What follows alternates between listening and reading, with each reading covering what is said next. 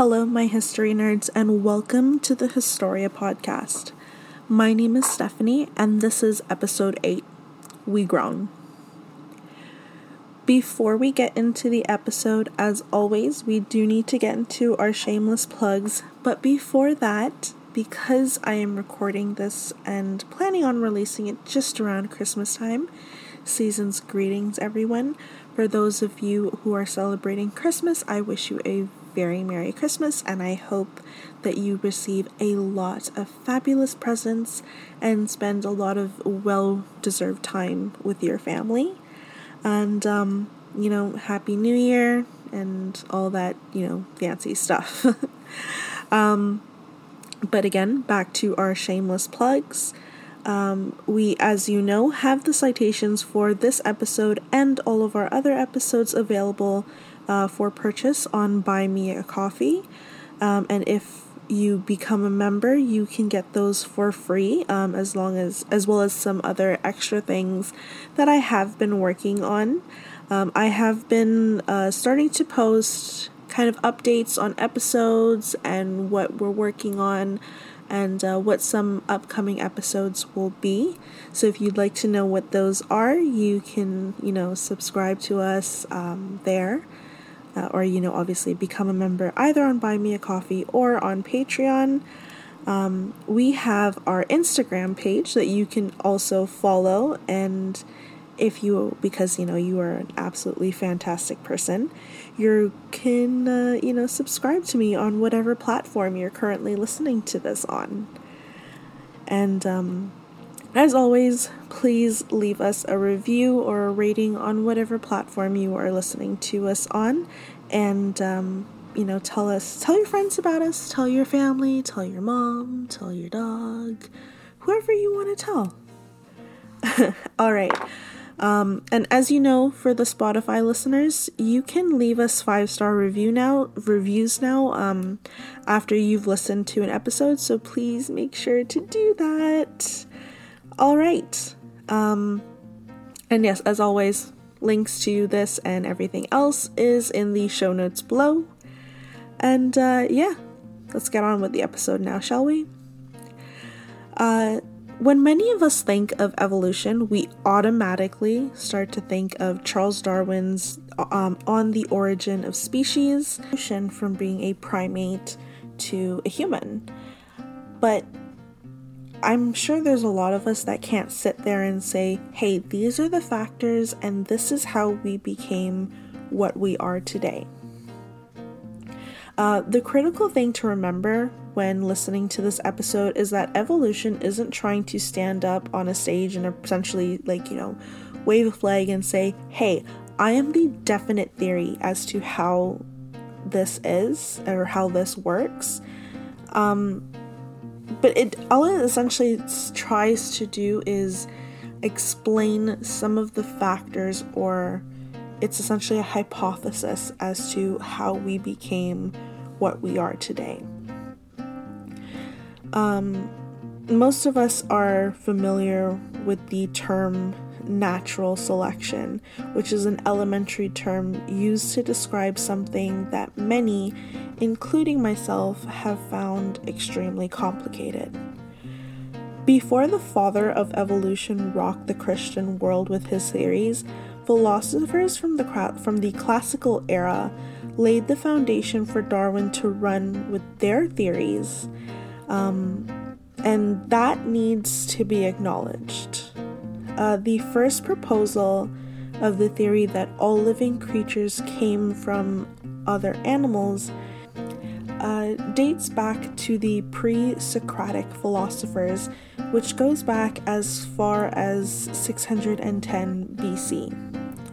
The Taoist philosopher Zhang Zhao denies that there is a fixed formula for the species and speculates that these animals adapted to their surroundings. There is also the Roman philosopher Lucretius, who wrote what is known as De Retrum Natura, or On the Nature of Things, and is a poem. So Lucretius was a Roman poet and philosopher, and he lived from around 99 to 55 BC. And his series is broken down into 6 books, and it covers a multiple concepts, which is existence, matter and space, atoms, and reproduction. So let's now turn our focus back to Charles Darwin, or as I've affectionately listed him in my notes as Daddy Charlie. Natural history museums and collections became popular during the 19th century. Companies like the Navy employed naturalists like Darwin to go around and find specimens for them.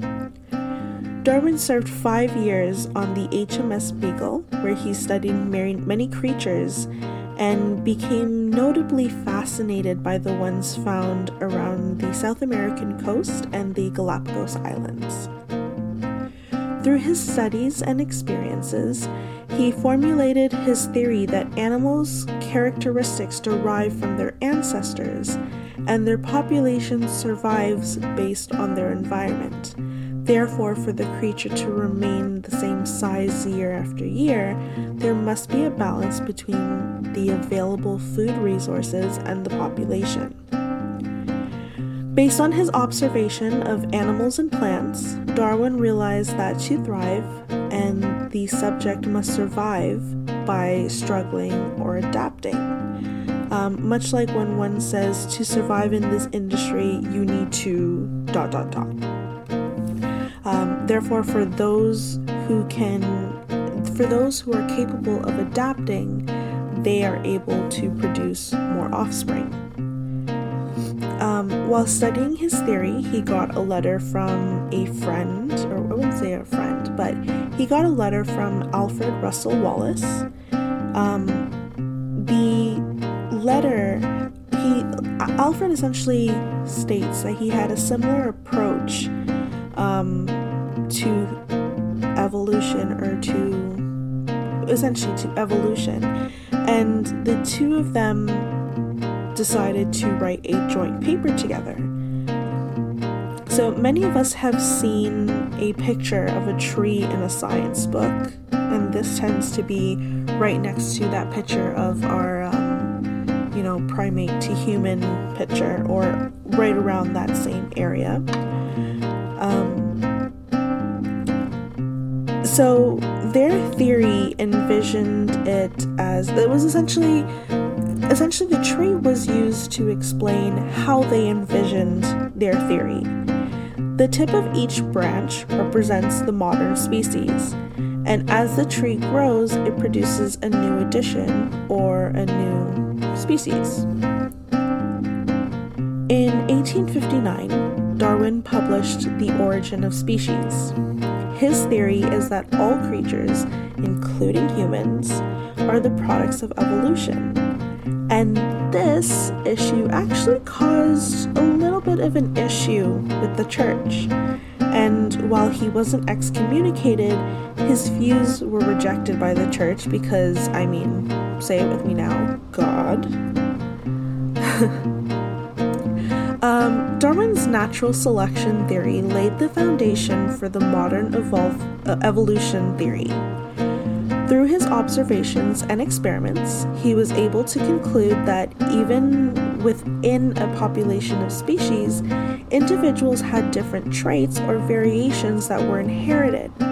And it is with these traits that specific individuals were capable of either thriving or declining. This is known as the inheritance of acquired characteristics, and was mentioned by Jean-Baptiste Lamarck in his 1809 theory of the transmutation of species. Darwin was under the assumption that these traits were the result of use and misuse. But what we now know is that these traits are inherited from your parents. That is, until a series of experiments conducted by Gregor Mendel between 1856 and 1863. His experiments used several generations of pea plants, and by shuffling these parts, or sexy bits, as I like to call them, he found that information or factors contributed to how this new plant was born.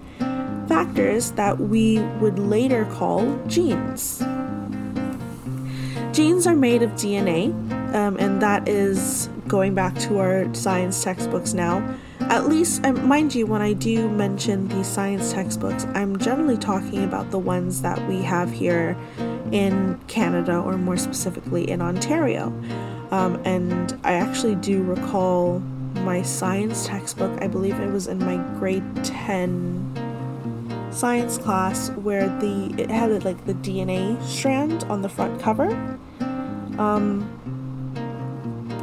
We've all seen DNA. So you would be able to see, like, those little dots known as nucleotides. And these little dots contain information that we've labeled with letters of the alphabet. Think of it this way. Show of hands right now, who's put something together from IKEA? I'm raising my hand here.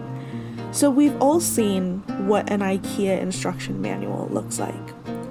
When you follow the steps and put everything together, you get your pack closet system. However, sometimes when you're putting your closet together, you might mess up and have to adjust by adding an extra screw or using wood glue. And this is because you've made a change, or you've deviated from the plan, you've essentially made a change, or you've changed the DNA of said item. Although the DNA mutations are random, evolution is not a random process. Natural selection is not the result of chance, but the environment dictating our reproductive success. So throughout millions of years, our DNA has changed, allowing us to adapt and eventually become who we are. Like, for example, we've moved from a cold climate to a warm climate. Oh, as a primate, we're going to now lose hair in order to adapt to a warmer temperature. Oh, it is cold here. We're now going to grow more hair. We're going to adapt to the type of food that we have available to us, or whatever other resources may be available to us, or lack of resources are available. The color of our eyes, our hair, what sort of diseases we may have. That's all a mutation of our DNA and the millions of years of us rubbing our sexy bits together.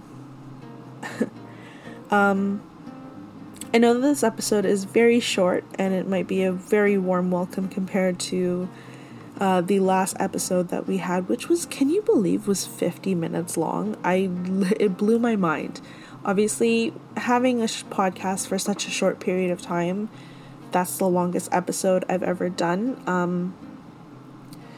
But yeah, originally this episode was supposed to come out a few days ago.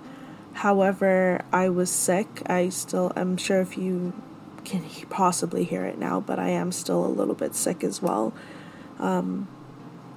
Which is why this episode is very short, and I should technically stop talking. So, yeah. Thank you very much, everyone, for listening to this episode. I know I kind of rambled on very quickly for these last 15 or 20 minutes, but thank you again. If you enjoyed this episode, you can subscribe to the Historia podcast on Apple Podcasts, Spotify, Google Podcasts, and many other platforms. The link to these platforms are all available in the show notes below. And you will also find links to our Instagram, Buy Me a Coffee, and Patreon, and many other pages. If you'd like to send us your comments or complaints, we can be reached at the Historia Podcast and the number 2 at gmail.com. Thank you once again, everyone, and I look forward to talking to you soon. Bye-bye.